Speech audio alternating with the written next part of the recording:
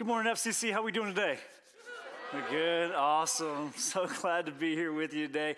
I'm excited to kicking off a new series, Life According to Jim, affectionately known as the book of James. So if you're new to Christianity or you're kind of new to this whole thing, basically what it is that there's letters that were written to a group of people about 2,000 years ago that would be able to, through what we believe God's speaking through in His Holy Spirit, to individuals to write down letters to Christians like me and you. Like those of us in this room that profess Jesus to be our Lord and King, this would be people that we would identify with and we hear from, and God preserved those letters to be able to get us to us today. And what better one than to start out with a letter written from the brother of Jesus, the younger brother of Jesus, which is pretty wild. It's a pretty cool perspective. I love this book. It's one of my favorite books of the New Testament, and partly because, can you imagine for a minute what it would be like being the younger brother of Jesus? How many times would you have heard, Jim, why don't you act more like your brother, right? Like, have you ever thought about that? It's like, man, you imagine growing up in that household, you see your older brother, and so like he always set the stage for everything in the future. He's like, why can't you just be more like your bro? Like, why is it that you have to be the way that you are? Like, you just feel that. And there's so much complexity within him and within James that he shares from experience in watching his brother, from being a skeptic to what Jesus was trying to do, to actually becoming a servant, a follower of it. It's just a powerful book. And so over the next 8 weeks, we're going to be like a workout for your soul. Like James just tells it as it is. And so he writes to this group of people, and now we get to hear those truths applied to our lives, and it's going to be fun together. But this first one is pretty heavy in the way he's going to be talking about trials and pain and struggle. And I thought, what better way to share on this truth than a week after there's been so much pain and heartache, not only within our own personal life, but with what's taken place in Florida. With my in-laws were right just north of everything that happened, and a lot of the church family I had down there that we loved on for years. And so let me start out by praying for this series and for them in their time of need. So let's pray together. God, we come to you now, Lord, amazed that you spoke your word to through your Holy Spirit to James to pin down specific words for us to know today. And Lord, allow those apply to situations and problems like the one which we saw and experienced with the hurricane down in Florida. God, we pray right now for those that are in deep desperation and struggle.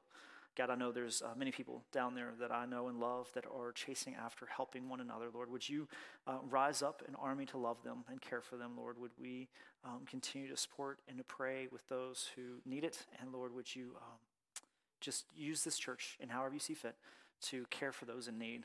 Lord, right now I know there's a lot of people in this room that, though there hasn't been a hurricane that we got hit by, other than a little bit of rain, they've had a hurricane in their life, and they're honestly struggling right now, God. So would you open up our hearts and our minds to let us hear from your word today? Lord, help us through the series. We praise you in Jesus' name. Amen.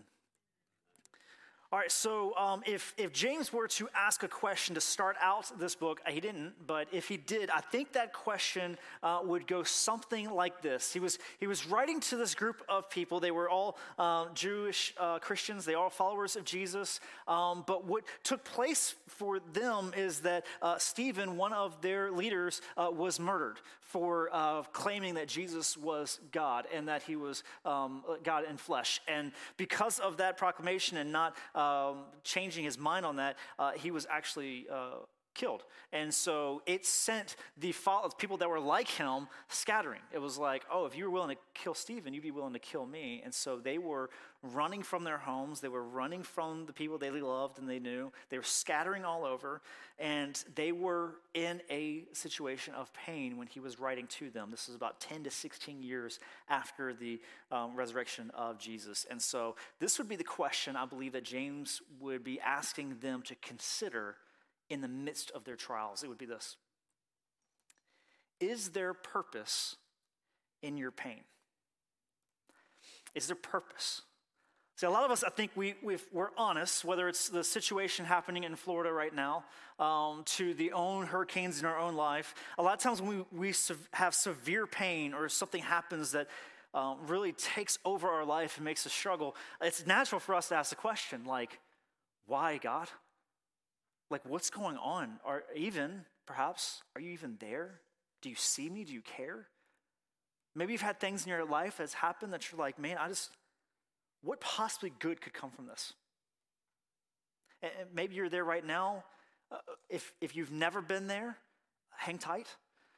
Because if you live long enough, you're going to bleed. It's just a broken world. It's a Genesis 3 reality. It's like we are in a broken world, and so the world is broken around us, and we're going to experience pain. But the question is there purpose in it? And could there even be joy found in the midst of it? This is where we're going to today. To get us in the right mindset and to think through it properly, I wanted to share with you kind of an epiphany moment for me that took place with my kiddos. So to understand kind of this whole purpose and pain and the perspective of the father, I was just thinking of myself as dad and this moment that really encapsulated things for me in the midst of pain. So it took place a year or two ago, so I don't know about you guys, but when I found out that I was going to be a dad, and especially a dad of a girl, to have a daughter, I wanted to be the best dad I could be. I think a lot of us guys in the room, women, as best moms you could be, I think we'd identify well for that. The secondary motivation, that was primary. The secondary motivation is I wanted to be her favorite in the household. All right? So I'm not saying I should. I'm not saying that you ought to do this. I'm just saying for me, I just kind of want to be the favorite. Like, I just kind of want to be the one in which when she gets a boo-boo, daddy takes care of boo-boos.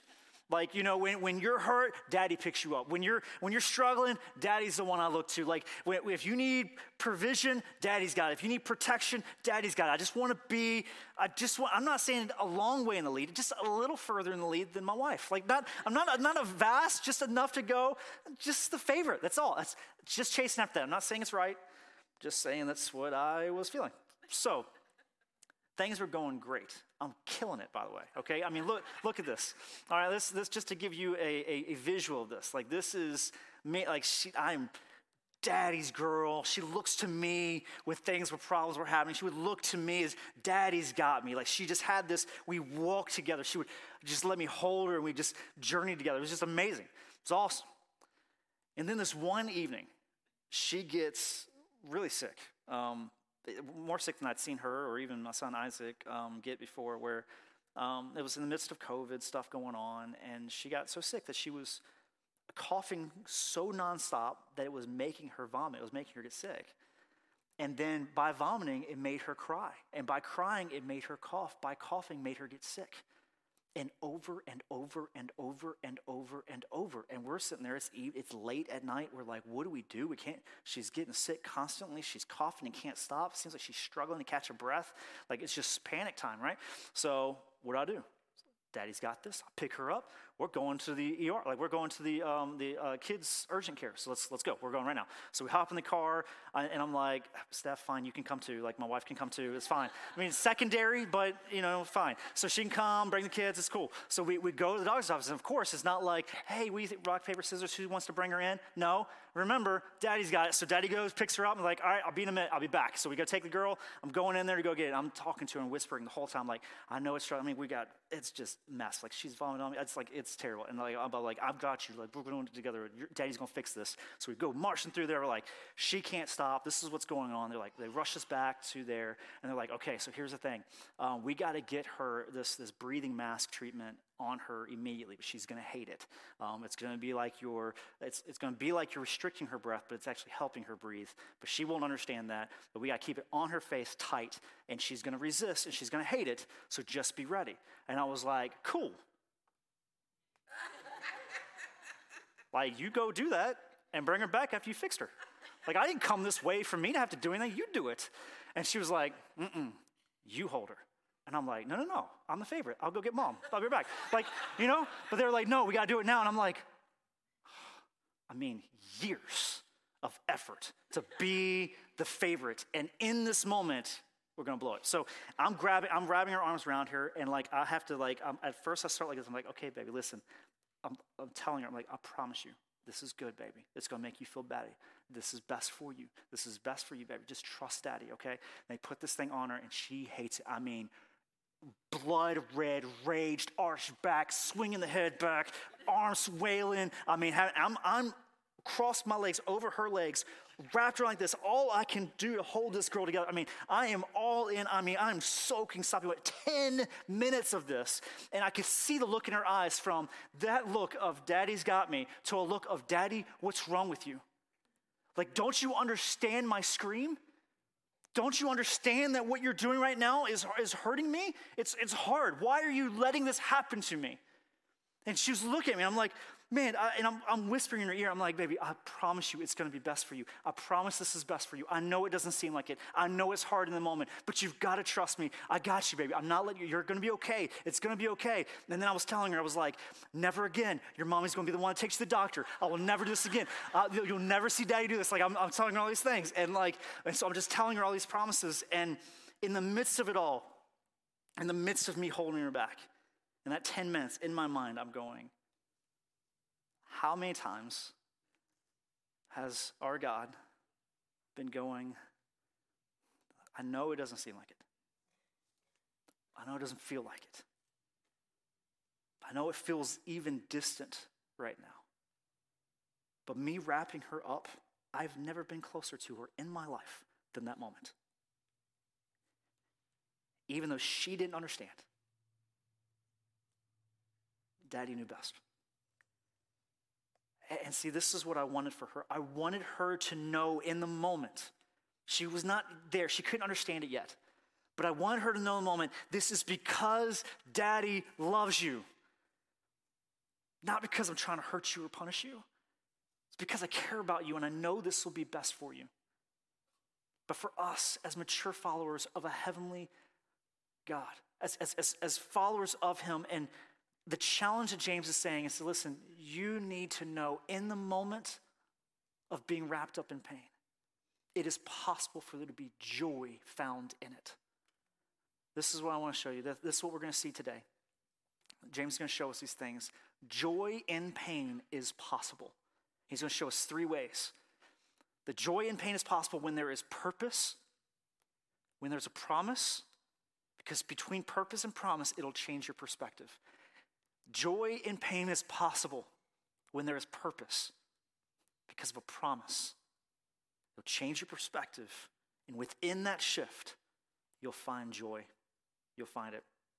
So like I said, book of James, we're going to get going in it right away. And the breakdown of this book, of who he's writing to again, was Christian believers who were under persecution, under some trials and struggles, and they were having a hard time. And they were feeling squeezed. They were feeling squeezed out. They were feeling like this risen Messiah was supposed to be the king, and now we're running for our lives. How is this possible? What is this going on? And James meets them right where they are. Check this out. James 1 starts out this way. James, a servant of God and of the Lord Jesus Christ. I love that.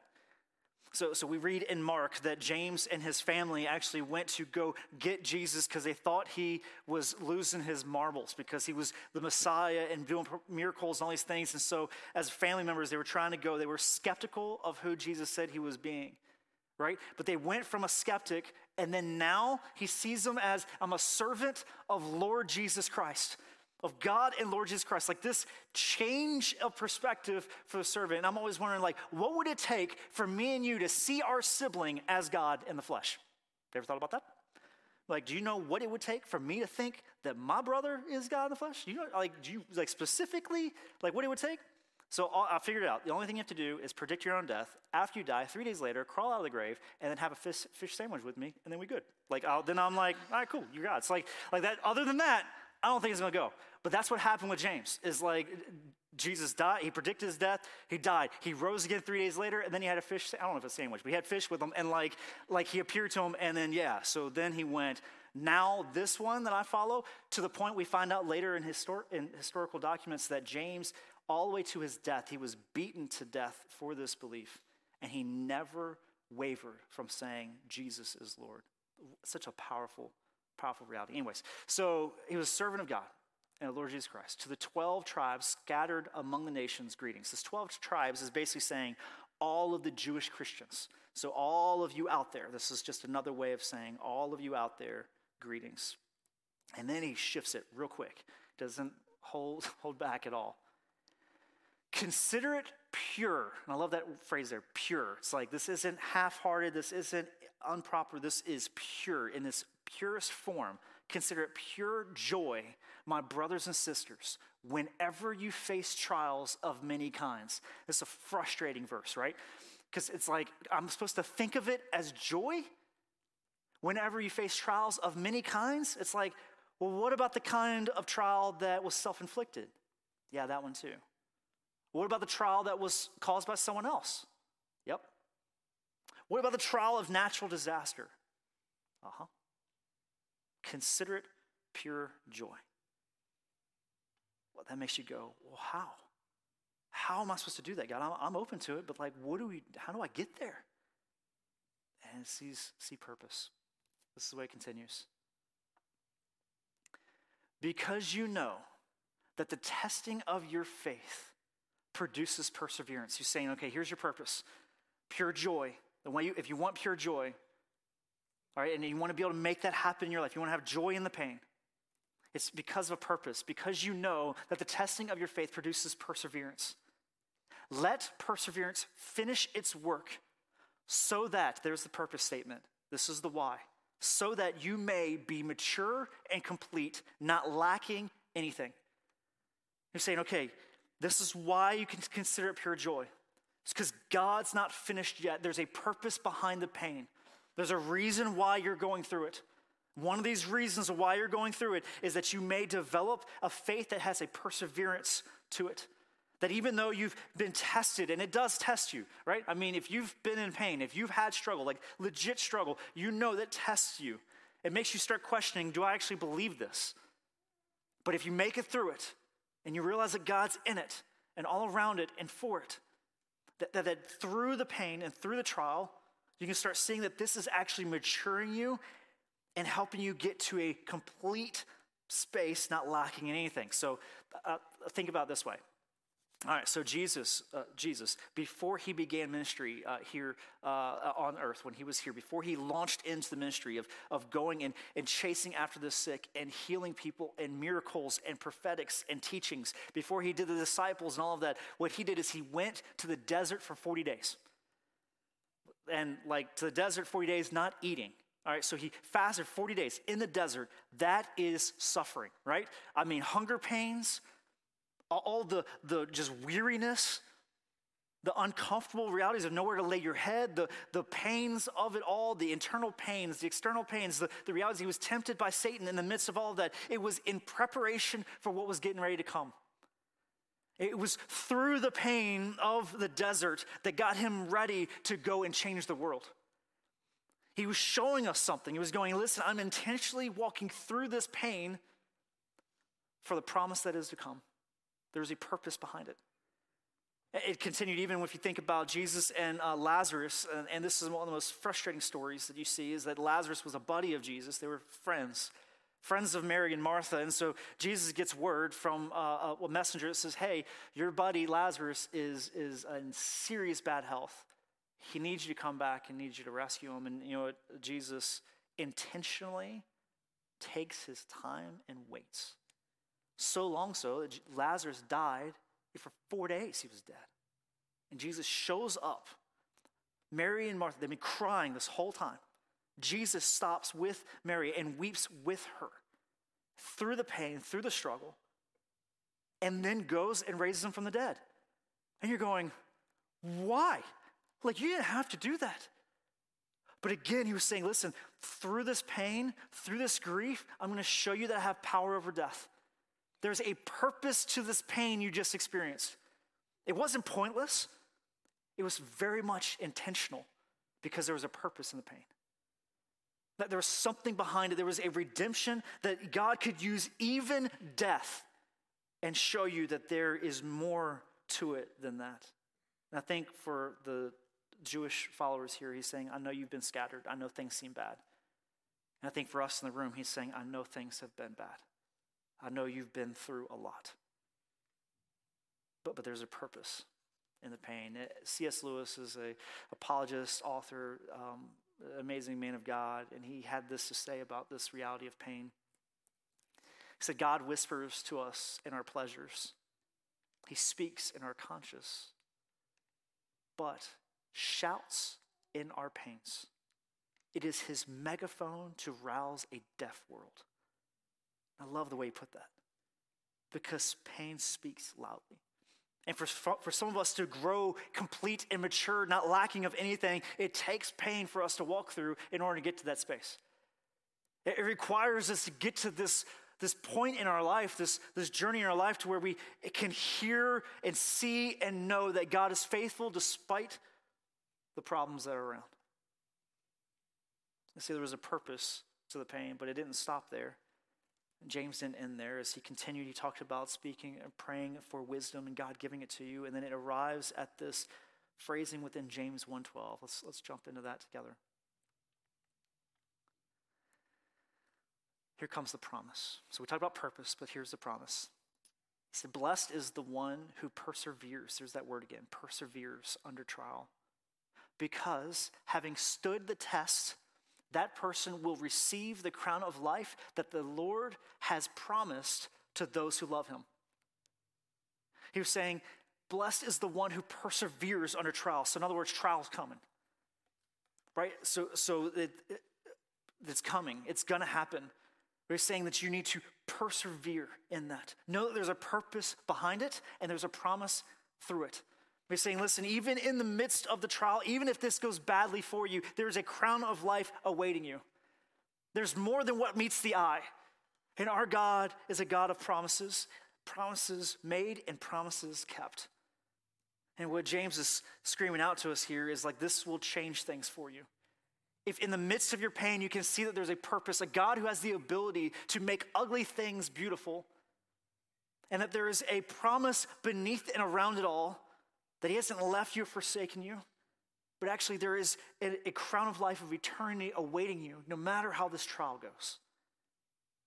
There's a possibility for joy to be found in that. There's a possibility of knowing that this, what feels is binding you and holding you back, is actually your Father saying, trust me.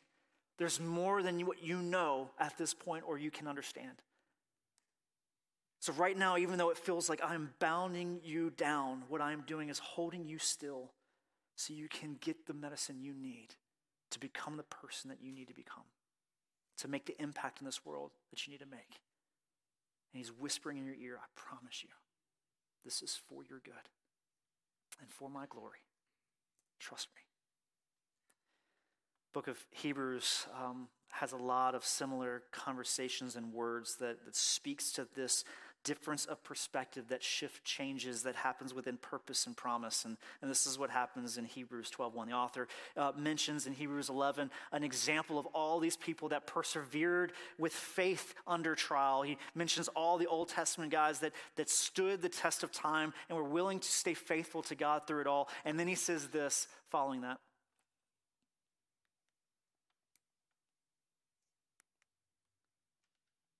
There we go. Therefore, since we are surrounded by such a great cloud of witnesses, looking back at the history of people who have remained faithful through the pain, he said, let us throw off everything that hinders and the sin that so easily entangles, and let us run with perseverance the race marked out for us. There's that word again, perseverance. So let us run with perseverance the race marked out for us. Like, there's a purpose in this. There's a promise in this. Let's run with perseverance through the pain. Continues, and this is the shift in perspective. Fixing our eyes on Jesus, the pioneer and perfecter of faith. You're saying, you think all those guys are good at faith? There's a pioneer and a perfecter that we fix our eyes on. This changes perspective for everything. He said, this is the way Jesus did it. All right, you want to follow somebody? Follow Jesus in this. He said, for the joy set before him, Jesus, the joy set before him, he endured the pain. He endured the cross, scorning its shame, and sat down at the right hand of the throne of God. So he's saying, if you want to have joy in pain, do it like Jesus did, because Jesus knew the purpose and Jesus knew the promise. And that shifted our perspective to focus on Jesus through it. Because if Jesus could look at the joy set before him, because what he was getting ready to endure on the cross was worse.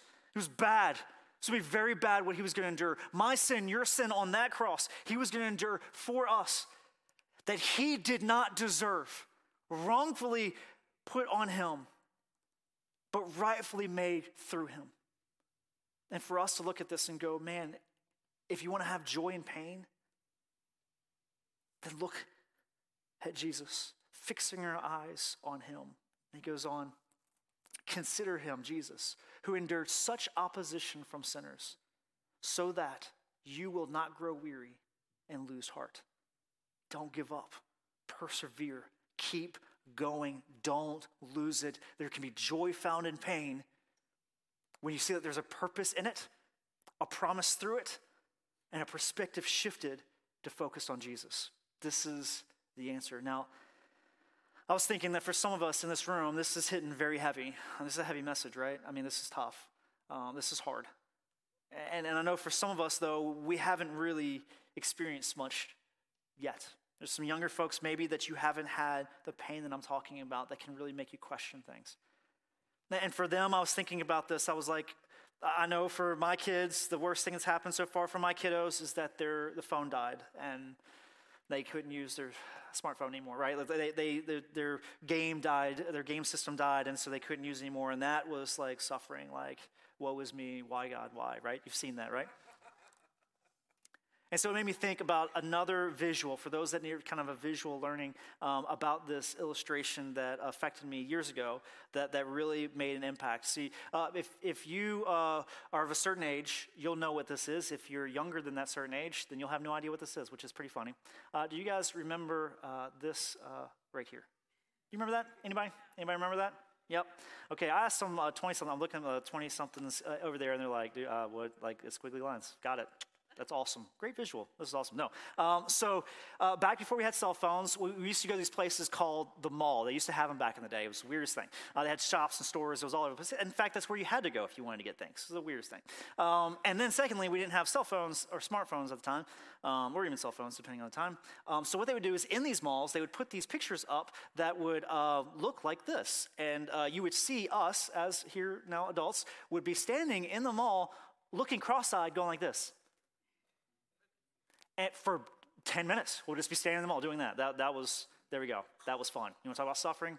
That was suffering. So that's what we did. Like, this is the way we do it. And there is, believe it or not, there is actually an image here that would be 3D that will come out to you. If you get it right, there's actually a message within this that you can't see unless you do it right. Because here's the thing. If you focus on this mess, you will never see the message.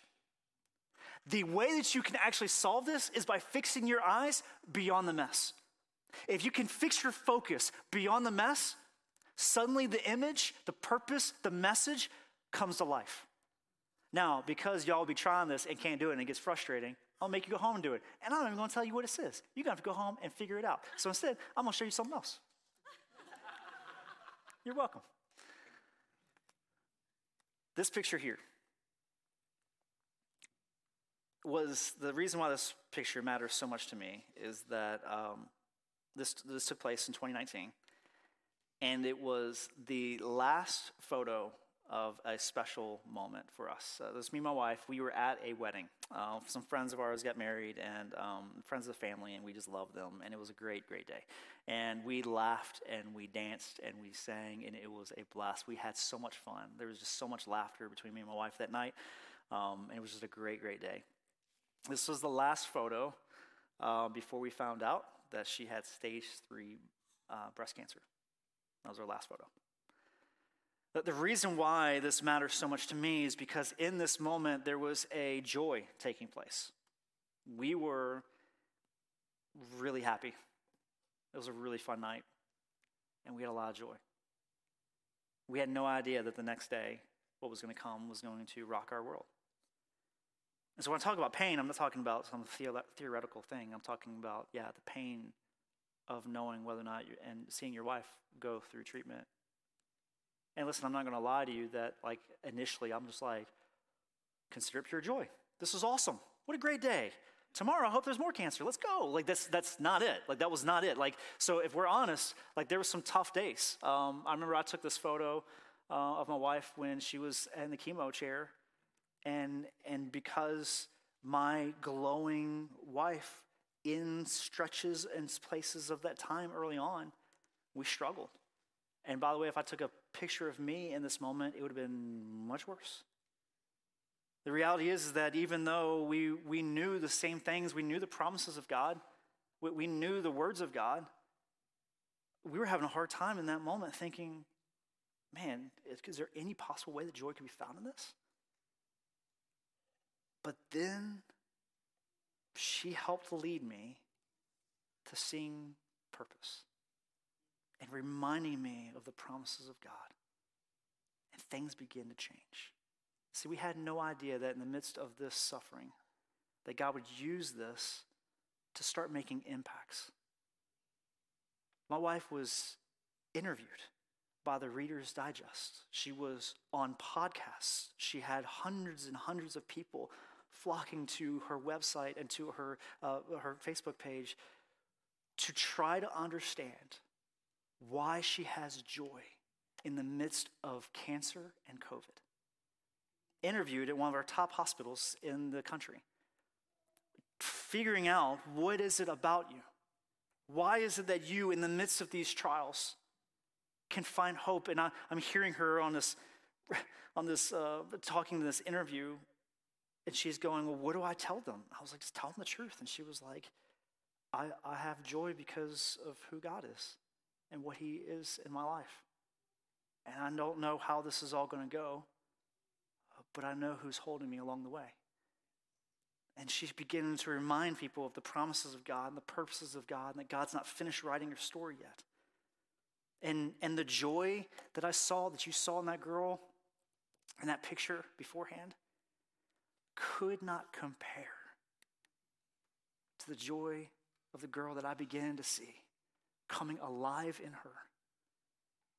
Seeing her come alive in the midst of cancer and pain. That the girl that I knew before does not compare to the girl that I know now.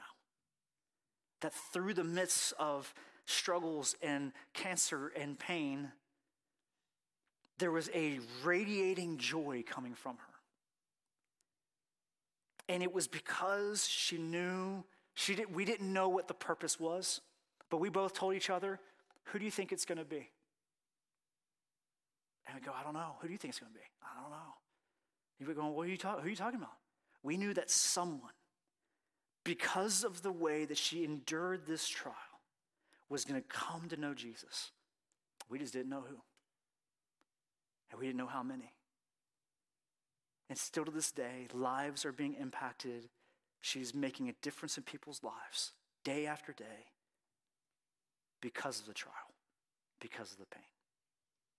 Now, if you ask me, Brian, would you do it all over again? I ain't mature enough yet. But I can tell you that I've seen it. I can look at it now and go, okay, God, I see what you're doing. I see it now. I understand. I don't like it, but I can find joy in it because I know who you are. I know you got a plan. And I know your promises. And you don't break promises. And shift my perspective to fixing your eyes on Jesus, to look beyond the mess and realize there's more to come from this than the mess that I'm looking at right now. There's more to be reminded of. There's more to cling to than what problem lays directly in our face. And so here's some of the promises we would remind each other along the way. I just wanted to leave you with this in the midst of, if you're in pain today, if you're in the midst of a season and a trial, and I've met some of you guys this week who have lost someone or just recently got a diagnosis, and I just wanted to, with you guys in my heart and on my mind, and those in Florida and the rest around the world that need to know it, just reminders of the promises made by God.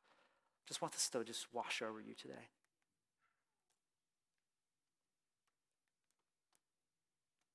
Our God promises to remember you. The time in which you're thinking, God, do you even see me? He remembers you. He wants to hold your hand in the midst of the trials. He listens to your voice. He hears you. He goes before you. He goes behind you. This reminder back and forth for me and Steph was like, he's ahead of us. He's already at the doctor's appointment. He's already at the surgery. He already knows how this is going to go. He's inviting us to walk with him through the process. That promise was so profound for us. He watches over us. He's behind us. He's before us. He's over it all. Continues. He loves me. He protects me. He provides unceasing help for me. He heals me. He works in unknown ways in these situations. Many times we go, we don't know how he's going to use it, but we know he can, and we know he will. And he repairs a place for us. Promises made. Promises kept. A purpose in the pain. A shift in our perspective to fixing our eyes on Jesus. I started the story, and I know a lot of us are, maybe this is hitting close to home, and so I just wanted to tell you the conclusion of that story with me and my daughter. After I wrapped her up and I was over, the medicine began to work, and she began to calm down. And she initially, when I put her down, she was blood red in the face and profusely sweating and just crying to the point where she's no longer making noise. Like she's just, and in a moment, she just calmed down for a second, and she was facing away from me. And she turned back to her daddy, and she went,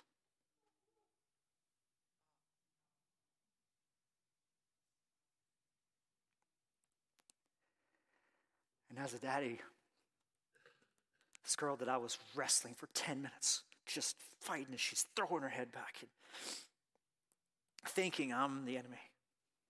I put her down. She's able to breathe. And in a moment, she just went, okay, where do I want to be? In my daddy's arms. So I'm thankful to say I'm still the favorite.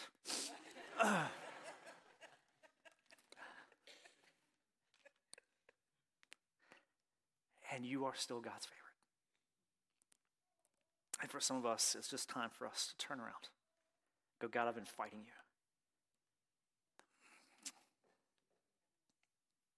I just need a hug. I pray that God gives that to you today.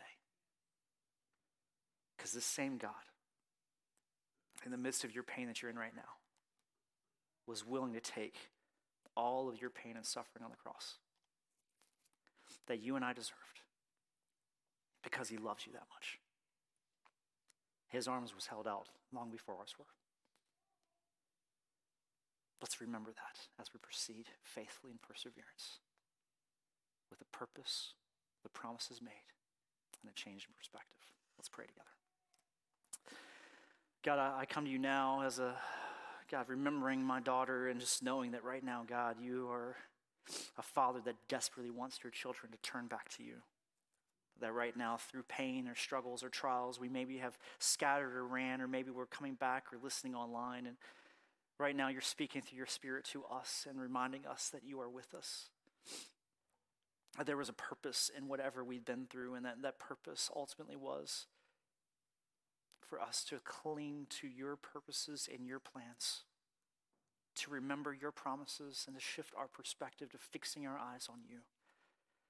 That you are the author and perfecter of our faith, and for the joy set before you, endure the cross, scorning its shame, and now are on the right hand of God. And Lord, I pray that in the midst of our trials, that we could find joy found not in the pain, but in the promise of you being our Savior, with us and through it, able to redeem.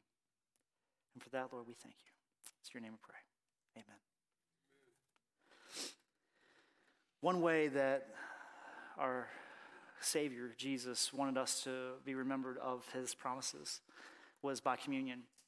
And so I'm going to invite you now to take communion with us. If you forgot this cup, there's some ushers that'd be happy to bring you one. So just raise your hand and they bring it to you. with his, he knew the trials in which all the disciples were going to go through, and he wanted them to remember, and he wanted all of his believers to remember that when he says he loves you and he's with you in the pain, he follows through. And so he said to take a little piece of bread, which you can peel off the top layer, and this bread was just to be a reminder that his body that was broken for us because he loves us. Let's do this in remembrance of him.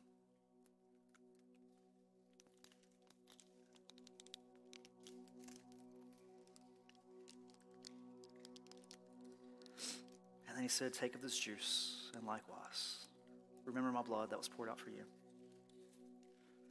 Do this in remembrance of me. Let's do that together. Jesus, we come before you now remembering that your promise to us and the crown of life was made on that cross. And through whatever we're going through right now, that you never leave us or forsake us, but you're with us even in the pain and the problems. And for that, Lord, we thank you for the reminder. We do this in remembrance of you. In Jesus' name we pray.